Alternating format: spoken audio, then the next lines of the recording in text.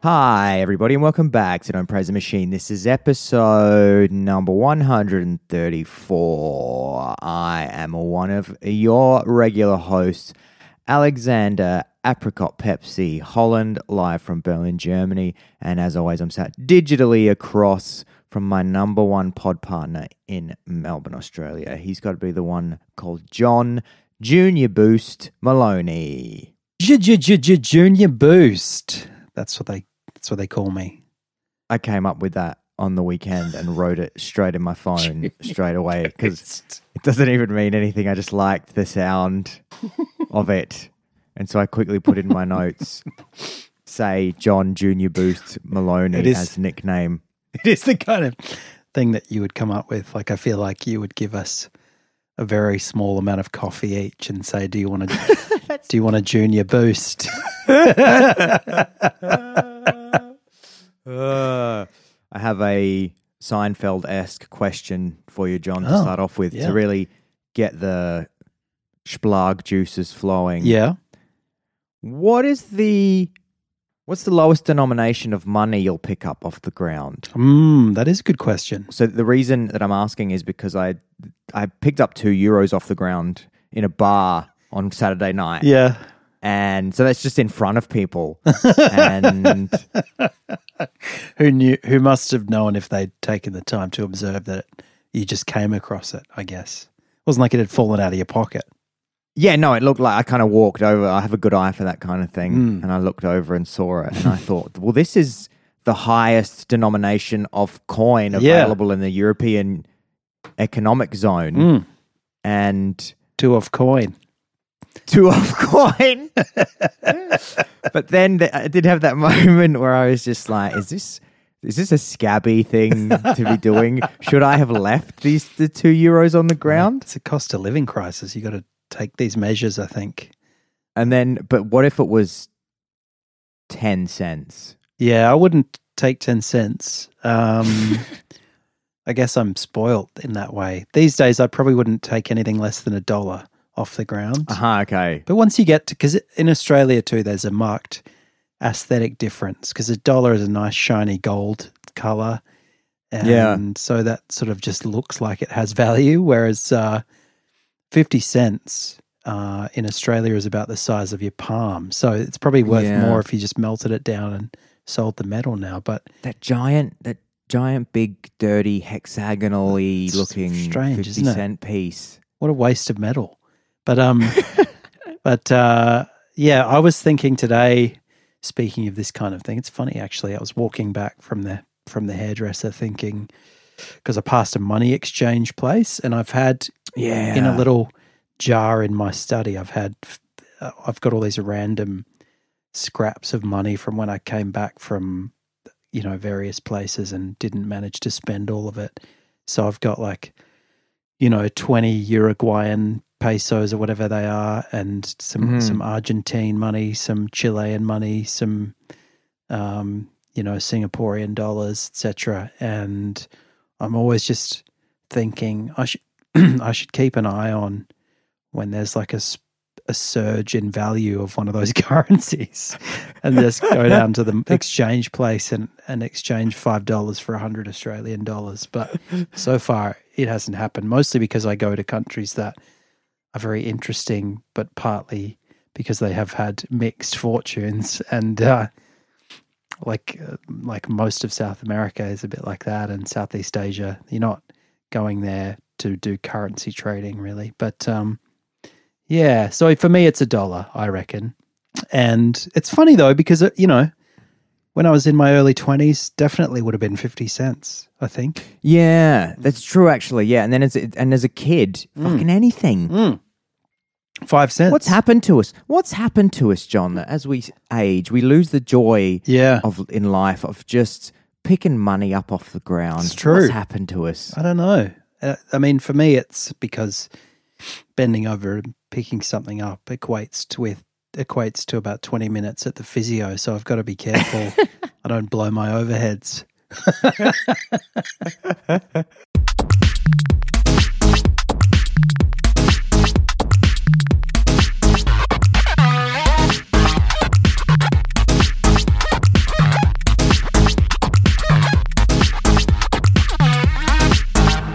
So, Al, I think there's been a bit of a pregnant pause in the DPTM community because something has happened in the last couple of weeks, which a lot of our loyal listeners would have expected us to have commented on. And I guess I've just been waiting, as one learns to do after a bit of podcasting experience, for the story to develop, for it to develop a few threads, for it to mature. And that is, of course, the release of the Jada Pinkett Smith memoir, Worthy, which came out on the 17th of October. And she joins her husband, or seemingly husband. I'll come to that, but there's a little bit of complexity, as there always is with the Smith family, about things that a lot of people define in fairly straightforward ways. They like to define in more idiosyncratic and long-winded ways. But they are still married. Will Smith. He came out with his own memoir, Will, some time ago, and we talked about that on the podcast previously, and we've of course talked about the slap where he jumped up on stage and hit Chris Rock. But I guess there's a few things to come out of it. I've had a bit of a listen on Spotify to the audiobook read by Jada Pinkett Smith. Because you can, this is a little aside, you're one of the only territories that's been given this thing, these new audio books. They rolled it out as a test audience in Australia. So you were just able to stream it without paying anything extra. Yeah, that's right. And I've done that to Sapiens, the Harari classic, and it's read by him. No, that one's not read by him. But I think it's quite common for a lot of them to be. I mean, I noticed that Brene Brown's book is read by her. Jada Pinkett Smith's book is read by her. Probably some of the other memoirs that are currently doing the rounds must be read by celebs. So I treated myself to a bit of a listen, and then I looked at how the book had been doing and what people had been talking about. And in answer to the first question, the answer is not very well. It's only a couple of weeks, obviously, but at the same time, it's been long enough that you start to get some stats, and obviously you're in the kind of honeymoon period where Jada's doing a book tour, so you'd expect people to be jumping on Amazon and or on Kindle and getting their book. But I've looked at a couple of articles which have commented on it being a so-called flop by early accounts. One said that it was not in the top 100 Kindle e-reader chart, and that about a week in it had only sold, or maybe even more recently than that. So this article's from the last few days. It had only sold 2,700 copies, according to Newsweek, which isn't that many when you think about the amount of resources that would have gone into promoting it. And I mean, I reckon I could sell, a couple of hundred. and then on Amazon Books, it was, at the time of the article that I was reading in Newsweek, it was at 81 on the bestseller list. I've just had a look today, and it's no longer on the top 100 bestseller lists. It had gained only 114 ratings and 64 reviews, which was pretty low. And I looked at some of those reviews, some of which are just by, individuals who are leaving comments, and they're quite, let's say, polarized. An example might be something like this, where someone has written, "What a stupid, stupid book, completely not worth the money. After about 30 pages, I had enough." Another person says, "I can't believe how dull, flat, and just plain uninteresting the memoir was."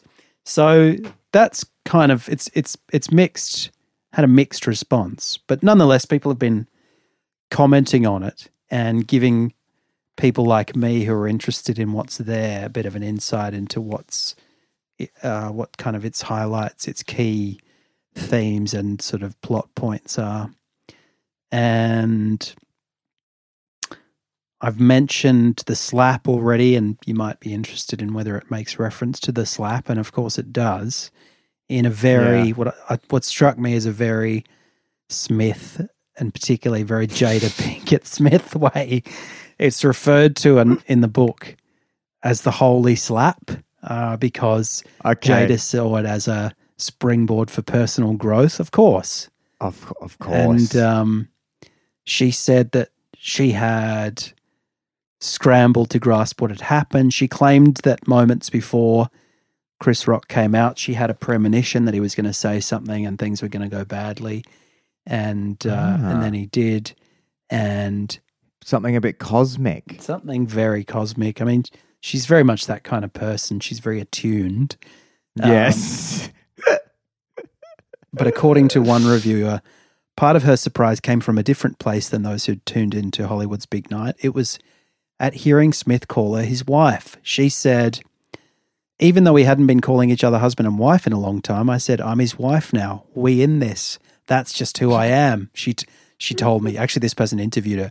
She said, that's the gift I have to offer. Like, hey, I'm riding with you. So somehow it seems that him assaulting someone else at an awards show brought their relationship back from the brink.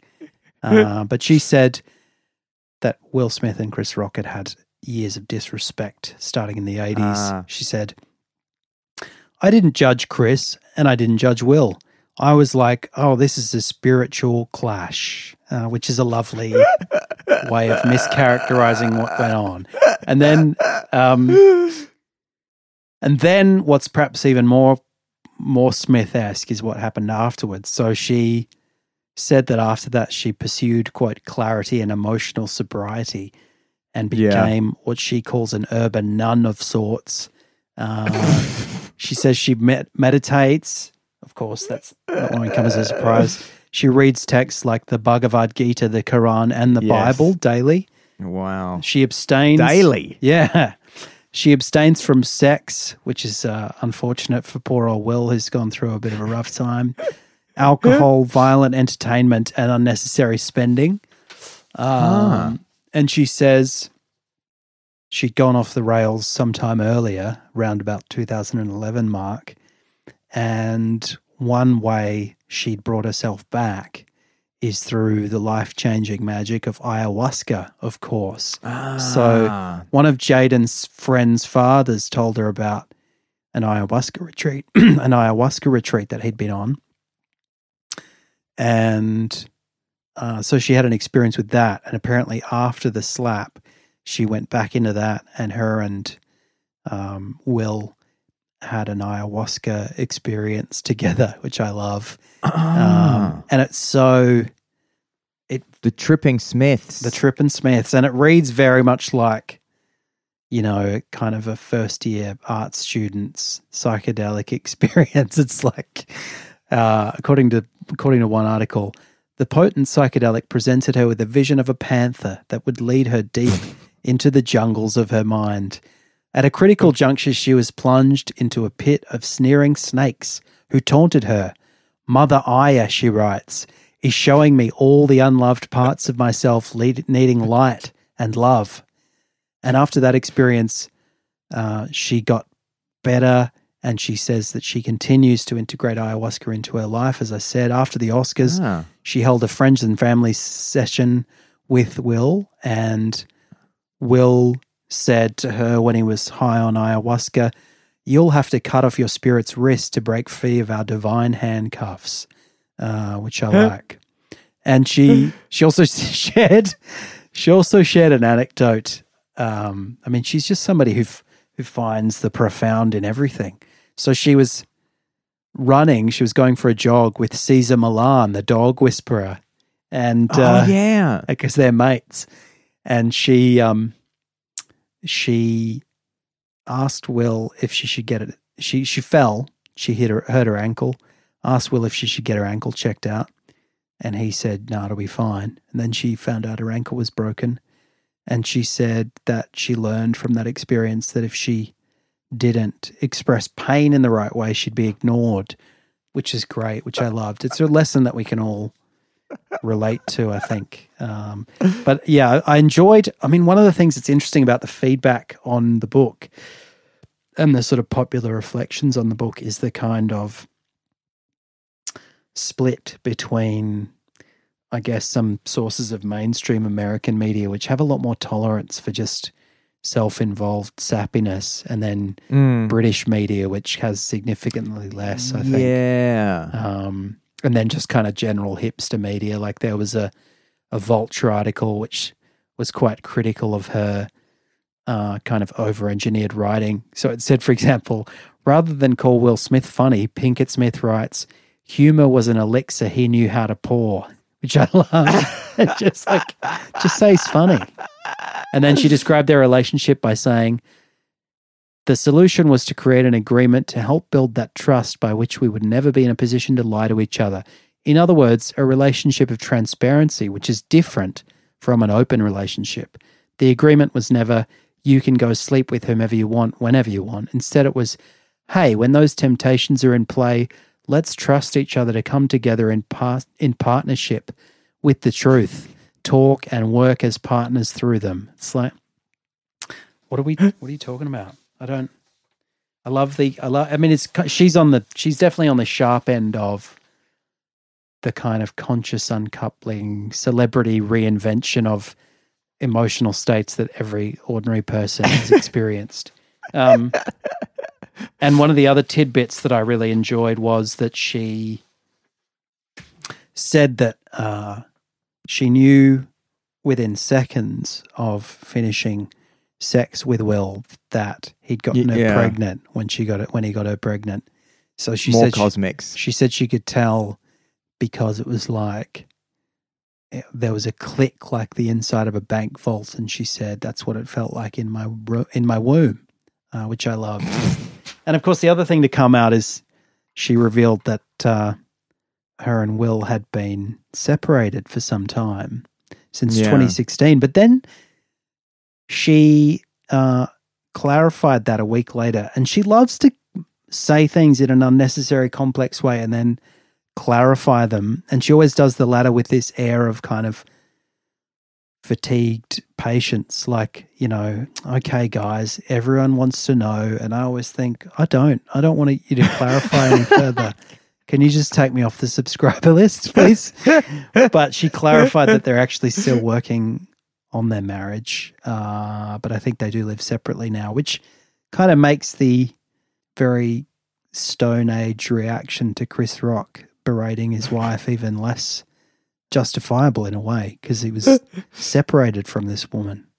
So, yeah. He was willing to, no pun intended, to put his career in jeopardy and assault a man for not his wife, for a woman who doesn't want him. For a woman who separated from him and then abstained from sex, so that even if they did get back together, it would be a joyless waste of time. Yeah, so I loved that, and I love the fact that I can now have, and I'm definitely going to do it, if only as a stunt, have Will and Worthy side by side on my bookshelf. I can have a complete Smith bio section on my book collection, in my book collection. What are the kids going to get a biography with a W starting word as well? Wank. Wank and wish wash. Yeah, this is the thing when you see, because I saw a bit of her on the book tour, and it really brought home to me how a lot of the mannerisms and general kind of self-important, woolly ways of speaking of her children are a direct result of her influence, probably. And totally. Even more so than Will. I think he's become an expert bullshitter, but she's really off the charts. I think also they have just been therapized to within an inch of their life. Totally. And basically, what's happened is they get a therapist that charges them a crazy amount of money, and then the therapist just needs to basically tell them how important they are, so that they remain in therapy, and then they just come out. They come out of years of therapy thinking that these very simple things that are happening in their own lives are very kind of these complex webs that need to be worked through, and how we need to, like rising from the phoenix every day. We need to sort of reinvent our identities, and work through traumas and all this kind of stuff. And you can just tell that they're just in therapy every day and just loving every minute of it. And then the kids are getting the same thing. Just getting really deep into themselves. And it's fun. It's actually been fun to encounter this book alongside Sapiens, which gives you a very broad sweep of human history. And I think to myself, I bet hunter-gatherers weren't talking about this kind of shit. Like they were just... They were just getting on with life. They weren't obsessed with defining their relationships with each other or with themselves. They didn't need to cultivate resilience because they either be resilient or dead. So maybe it's time to go back.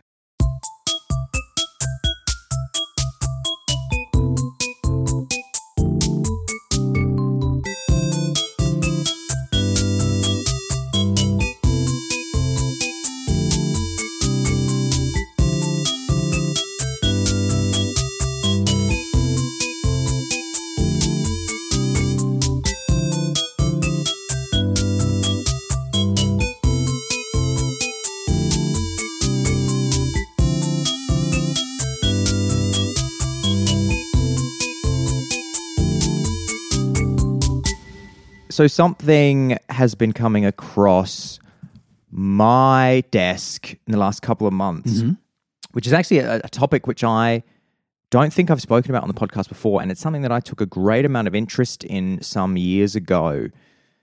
And the reason that it's been coming up in the last couple of weeks is in the last couple of months, is because for the first time in history in San Francisco, in the last 2 months, they have allowed, or should I say that California's Public Utilities Commission has allowed General Motors Cruise and Google's Waymo to charge for rides 24/7 around San Francisco. Now, what people might not be aware of is that those are autonomous robo-taxis. Holy moly. And I was going to ask you, were you aware that this was happening right now? It's one of these strange things that you just go, hang on, this is happening now? There are autonomous taxis operating now? And the answer is yes. I assumed that all I knew about was that, companies were experimenting, so they might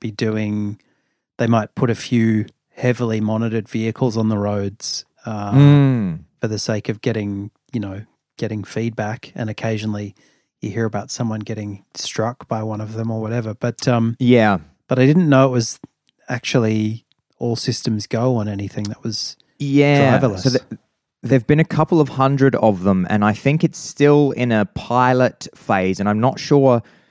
I think certainly at the beginning it was also that you had to be on a waiting list. I think you could download the app. Okay. But I'm not sure the availability of them. Yeah, but there were, I believe, members of the public that could just hit the button and jump in one of these autonomous vehicles, which is just insane to think that is a thing now. That is amazing. That's a huge milestone. Yeah, so they're robo-taxis. They're only in San Francisco, and I'm sure there's a lot of guardrails around them in terms of where they can and can't go in the wider San Francisco area. I mean, they're not on highways or anything. Okay. They're not out doing, they're not doing interstate trips or anything yet. They're still just but they're just plodding around. I mean, you could be driving around in San Francisco and see a car go past with no driver. Correct. And everybody has been. So people have been seeing Far out. hundreds of these things on the Wow. streets of cars driving around with no That's wild. drivers. As if you wouldn't throw a rock at it just to see what happened. Well, there's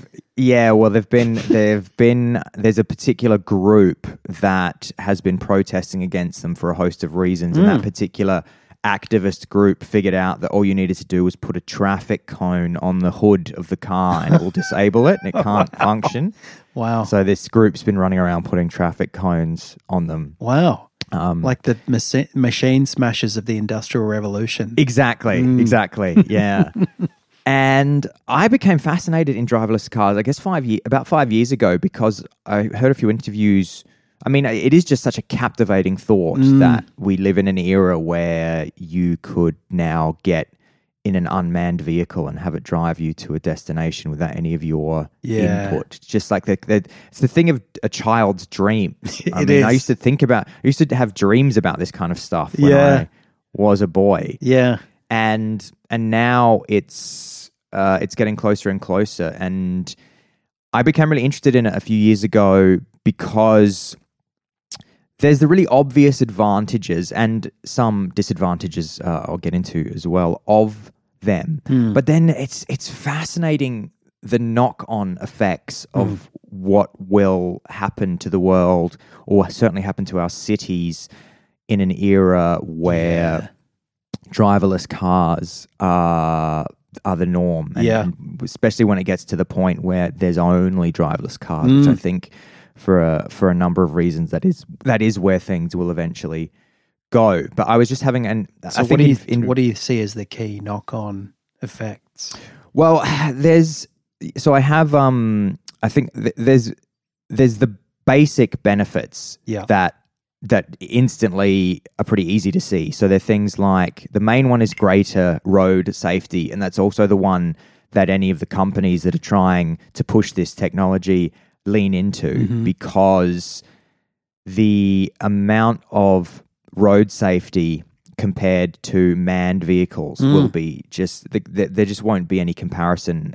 And I think this will really be the thing that will make it very difficult for any car enthusiast in future to argue, because no matter how much you love cars, or no matter how much you love no matter how much you love driving your own car, and no matter how much you love not being tracked by Google, all they'll need to say is they'll just point to the road fatalities, which are actually increasing in the US, which is another really interesting statistic. So I looked this up. So in 2022, the statistics were 42,795 people died in the USA. So fucking hell, in a year. In a year, close to 43,000 people in the United States died in motor vehicle accidents. I think fucking wild, isn't it?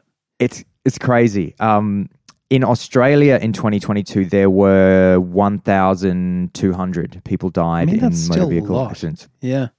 So in traffic deaths, I read as well in the US, have surged 30% over the past decade, with nearly 10,000 more fatalities when compared to 2013. And they're saying that's because of a combination of factors, including reckless or distracted driving, largely due to cell phone use, increased sales of trucks and SUVs, and higher performance vehicles.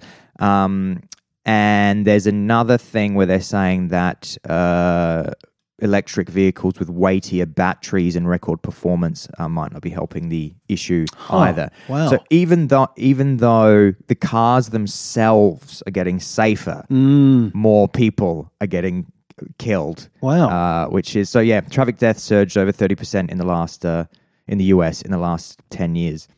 It's really interesting that we're getting better at all this technology, but still with manned vehicles, the number of deaths, at least in the USA, is increasing.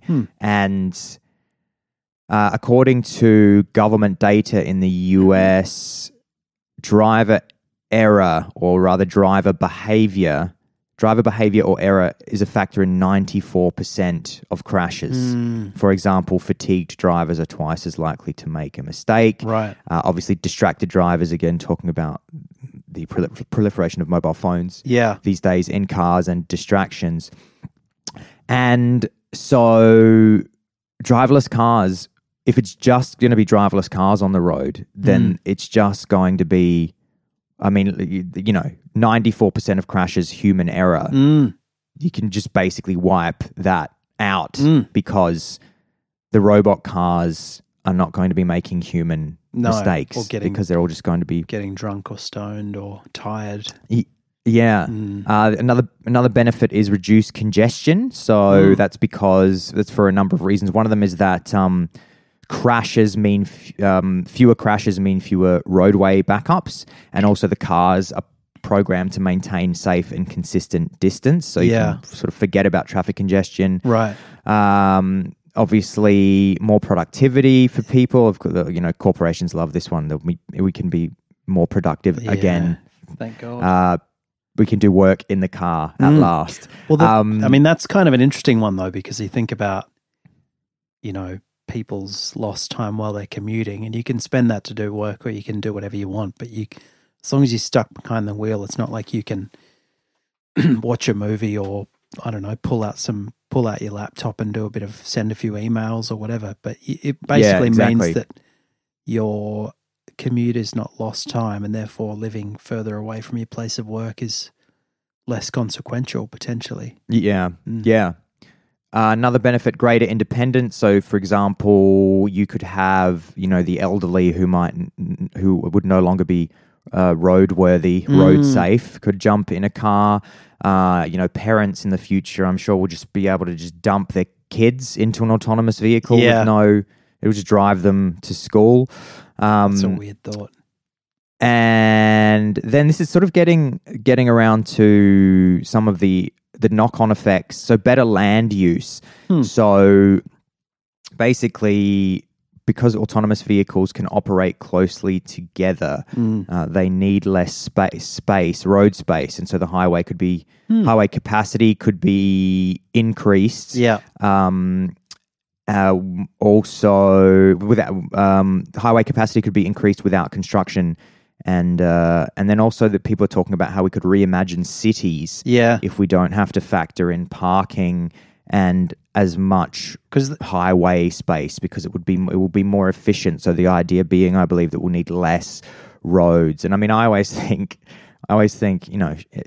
anybody that I grew up in Prospect in Adelaide. Yeah. And a very famous road that you would be familiar with, John, is Main North Road. Oh, yeah. Which is just awful. And I just, whenever I cross Main North Road, which is in itself terrifying. Yeah. Because it's just like crazy traffic just screaming past, and you have to stand on this little traffic island. Yeah. And it's just car dealerships and smog. And I'm just like, this is awful. Imagine if that just became like one lane, a 2-lane autonomous vehicle, and then the rest of it you could just put parks and stuff in, or something. I guess what you could do is have.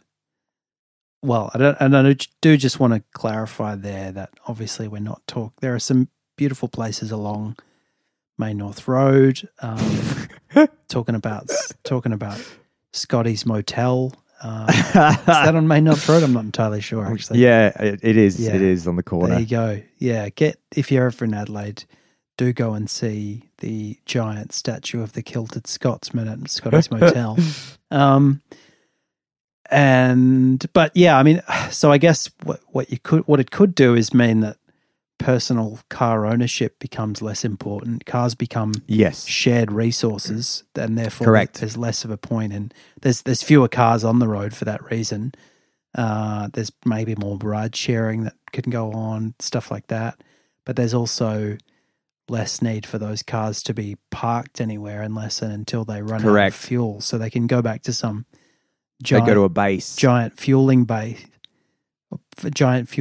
at some point, and then they're just zipping around the rest of the time, right? Correct. So then the idea is that they wouldn't be on the street being unused like they are at the moment. And I don't have the statistic in front of me, but the statistic on how much of a car's life it's actually moving versus just taking up space doing nothing. It's crazy. But of course it makes sense when you think about it. Like the car sits there overnight. It sits there during the day. You're only using it to get from point A to point B. You're trying to spend all your time at point A and point B. You're not trying to spend your time in the car. Yeah. So we just use them to zip between places we need to go. So they spend most of their life sitting parked. Tell you what I'd like to do is basically become a kind of driverless grey nomad where I'm just plugging in distant locations for the car to drive to. And then, I've got my little self-service bar. I've got my TV out the back, and I just spend days basically living in a moving vehicle. I'd love that. Yeah, that's totally. I mean, this is just things like that will become a reality. I should get to the cons of which there are also many.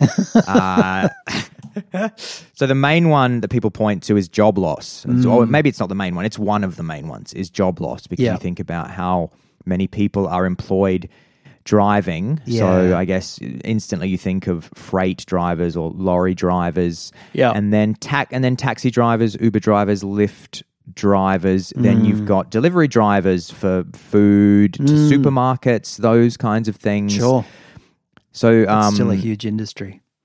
Yeah, construction, even driving to and from construction sites. So there's just so much involved in it's a massive economy. Getaway drivers from bank heists and stuff. Bank heists, they'll totally be out of a job. What are the bank heist getaway drivers going to do? Unionize. You're Ryan Gosling-esque professional getaway drivers, You've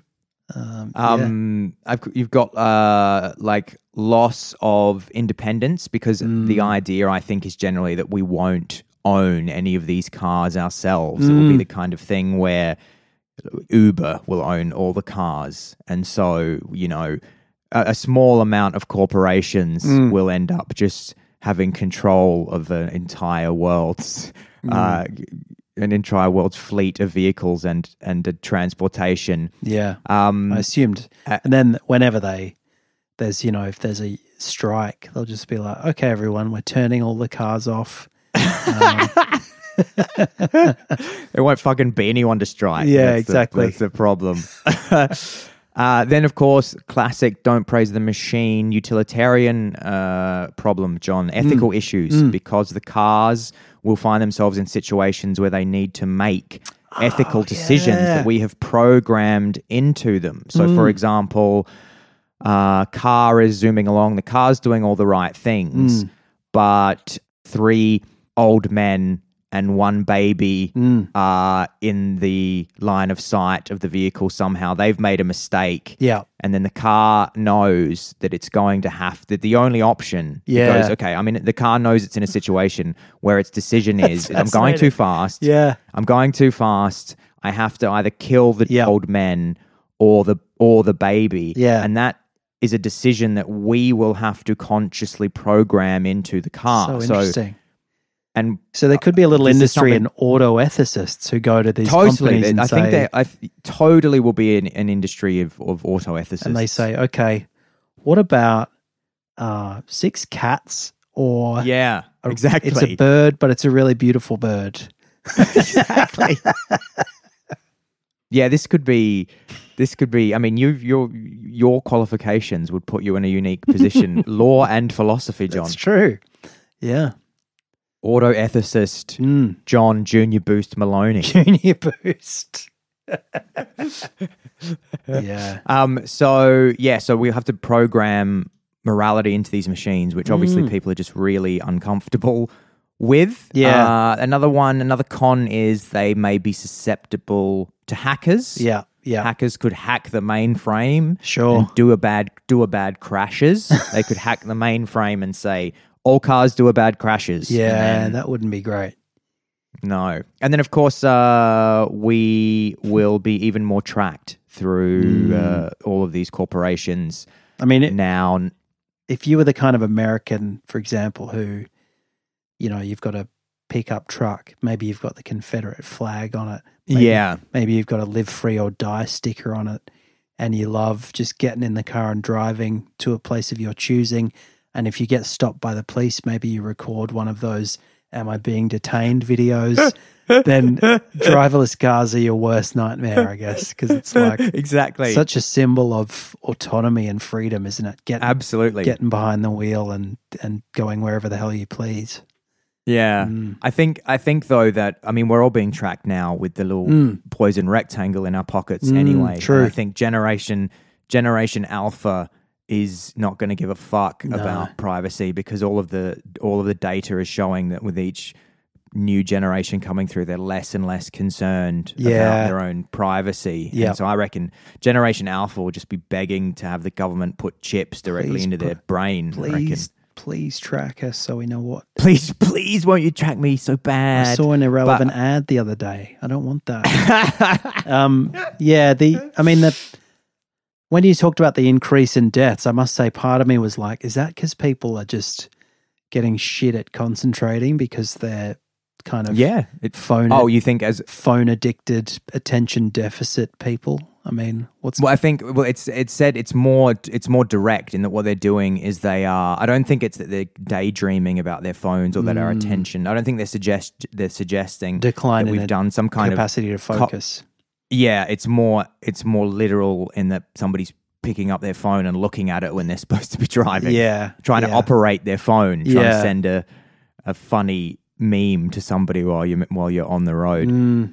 I have one of the less knock-on effects here, which are really interesting because there's too many of these to go into. But I would like to do a podcast on what the knock-on effects of a driverless autonomous car future could look like, because it's really fascinating. So stuff you just never think people are starting to think about. So one of them is that there will be a need for way less police because of the amount of resources that the police have to dedicate to traffic. So traffic infringements, traffic accidents, that's all gone. There's it also means that there won't be any income source from traffic fines for the government. Right. Yeah. No parking tickets, no speeding tickets. So that income stream disappears. There'll be much less need for medical professionals. Their resources they won't have as many demands put on their resources because of the amount of resources. Emergency departments must just be full of people coming from road accidents all the time. Yeah, that's right. There you go. And then what about the guy that makes the sandwiches at the cafeteria at the hospital? He'll go down. You know? And then what the about quality the farmer of the sandwiches is going to go down. Exactly. What about the farmer that raises the pigs, that ham goes into the sandwiches at the hospital? Oh my God.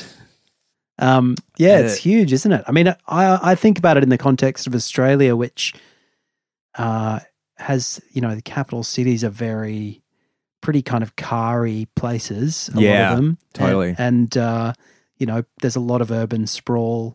There's obviously huge distances between population centres.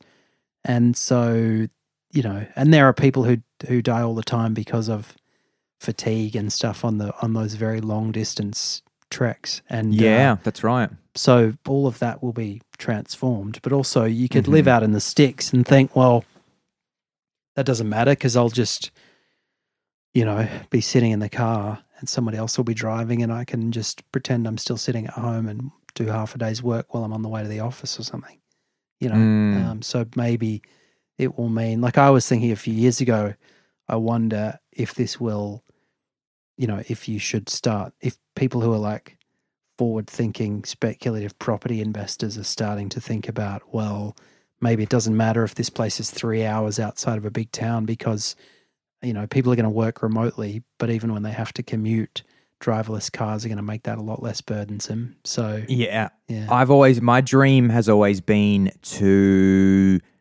book an autonomous vehicle in the evening, and what will happen is you'll book a sleeper autonomous vehicle, and it will turn up at your front door, and you'll get a little message on your phone going, "Your robo taxi has arrived." And you'll pop down there. I'll pop out of my front door in my pajamas, and then you get in the car with the sleep, and it will have a bed in it. There would be some snacks. Yeah. And Maybe a lady companion in there. I would have ticked the box for lady companion. I'm happy to pay the Cyborg extra. companion. I've paid cyborg companion, and I paid for extra cleaning. I recommend that to everybody. You want to make sure that you get the double hygiene wash when you have your cyber companion provided to you by Uber. And so then you just get in the car and you put on a bit of Netflix, maybe have a meal in there, and then you just doze off. Yeah. And in the morning you wake up and you're just in another European city. Yeah, that's crazy to think about, isn't it? It's basically like train travel, but it's, much more flexible and A to B. Yeah. So the reason this was in the news again just in the last couple of weeks, John. So 2 months ago is when Waymo, which is Google, and Cruise, which is General Motors, so they got given those licenses from the California Public Utilities Commission a couple of months ago. But then there was an incident in October this year where, and I should mention as well that throughout the history of these cars being tested, there have been incidents where some years ago, one of them was involved in the death of a woman whilst in the testing phase. A fully autonomous vehicle killed, I think, an old woman, and so that was a big setback for the industry. And they've gotten involved in a few little fender benders and things like that. They've also, people have been claiming that they have been holding up traffic because they're still like not perfect. So even at the moment, they'll sometimes get stuck at traffic lights and stuff. But in early October, one of Cruise's driverless vehicles was involved in an incident where a human-driven vehicle hit a female pedestrian and threw her into the path of one of the autonomous Cruise cars. And then the driverless Cruise car, it says here, hit her, stopped, and then tried to pull over, dragging her about 20 feet. Oh, my God. And so the California DMV said that the Cruise taxis are not safe and that Cruise had misrepresented safety information about their self-driving technology. And so they banned Cruise. I think Waymo, Google's Waymo is still on the street. Okay. But it exposes so much about like human biases, doesn't it? Because it's like... Totally. There's going to be imperfections. And no matter how good you get it, there'll be some kind of wild incident that all of the algorithms in the world couldn't have predicted. But compare that to basically a small town's worth of people getting killed every year. Like, exactly. Which is what we live with. And people are like, yeah, but it's less scary to me that some human is making that error than a machine that I can't relate to. It's like, correct. It's a weirder and scarier thought. It's a totally weird cognitive bias thing, John, and people point to that a lot, that basically we'll need to become more comfortable with robots or computers or algorithms being involved in accidents in order to get to a place where that number of, 42,795 people dying in the US into 2022, where that's just infinitesimally small. Yeah. And that's what is going to happen, I guess. But it will require a lot of work because it's people are very uncomfortable with machines being responsible for the death for any type of error. Well, I'm not surprised because my Roomba does a pretty piss poor job, and and do you have a Roomba? No, I just made that up. But it does make you think about the lopsidedness of these things. Although for me personally, every time something like this comes along, I think, why am I still walking around on crutches? This can't be right. So I'm sure we'll return to this because I love this. I love this topic. Yeah. And I'm going to look back on this episode when I am doing an episode with you, John, where I'm doing a review of my first overnight sleeper Uber, where the kind people at Uber Corporation partnered with Don't Praise a Machine because they wanted to trial the brand new Berlin to Paris route in the sleeper. I'd be so up they're for gonna that. fly. They're gonna fly you over. They're gonna put us. We'll be happy to sleep head to toe in the double bed, just like we used to at your house in Paynham, just off, just near the terrible Main North Road that spurred this whole technological leap.